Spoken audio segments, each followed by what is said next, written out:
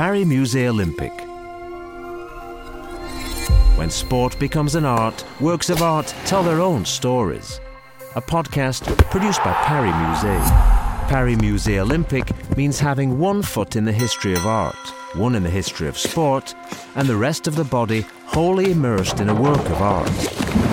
Close your eyes, dive into a painting, slip into your sneakers and saddle up for the Olympics by listening to what the Paris Museum's collections have to say about themselves.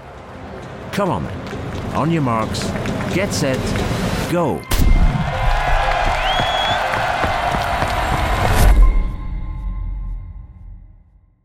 Today we are slipping into clothes worn by female tennis players during the 1930s.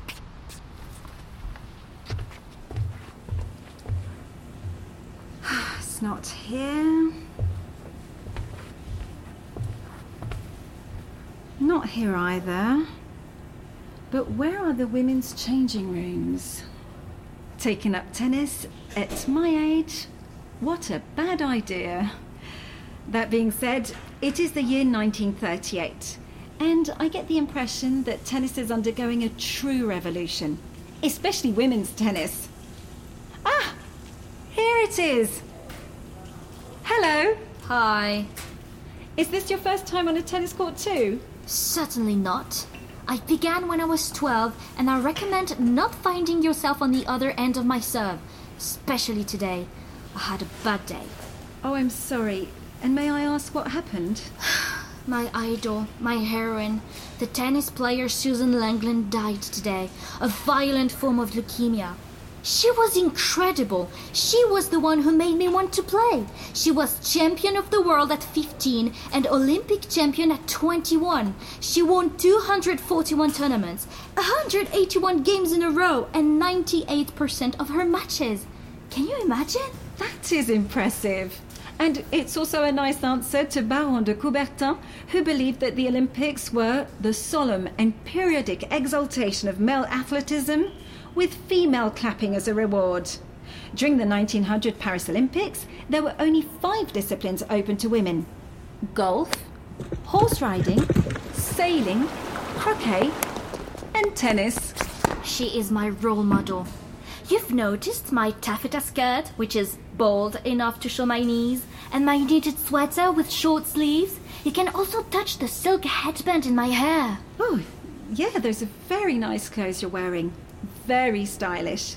But what has that got to do with anything? Well, Susan also revolutionized the style of dress. Before, tennis was a garden party sport, and to play, women needed to wear elegant down clothes.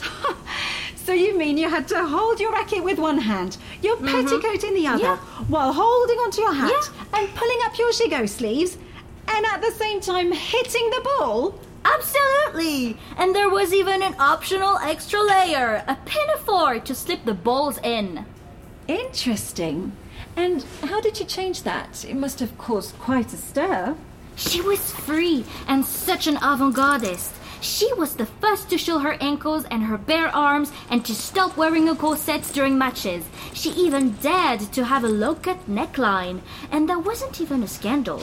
She started young, and at her age, it wasn't seen as a transgression. And from 1919 to 1926, she was the one setting the tone. Well, even though where colors are concerned, white is still largely predominant.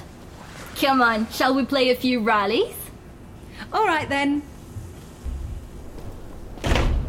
Have you heard of Jean Patou? The fashion designer. Yes, he designed clothes for Josephine Baker, didn't he? Absolutely. And Susan Langland, too. He was the one who designed the pleated skirt for her, the kind I'm wearing now. A silk skirt, shorter and washable. That was a first. Susan always fought for greater freedom of movement for women and for undifferentiated clothes between the sexes. After retiring for good, she even became a fashion designer for sportswear. Well, at the same time, I guess that earning a living as a tennis player can't be easy. Do you think you could live from playing? Not with tournaments, no. We're considered amateurs, so we're paid no wages. To become a professional and earn a living, I would have to do sports show.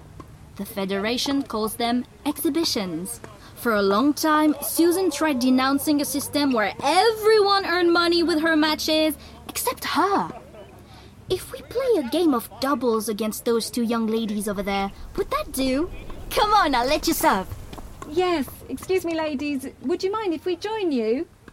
Thank you.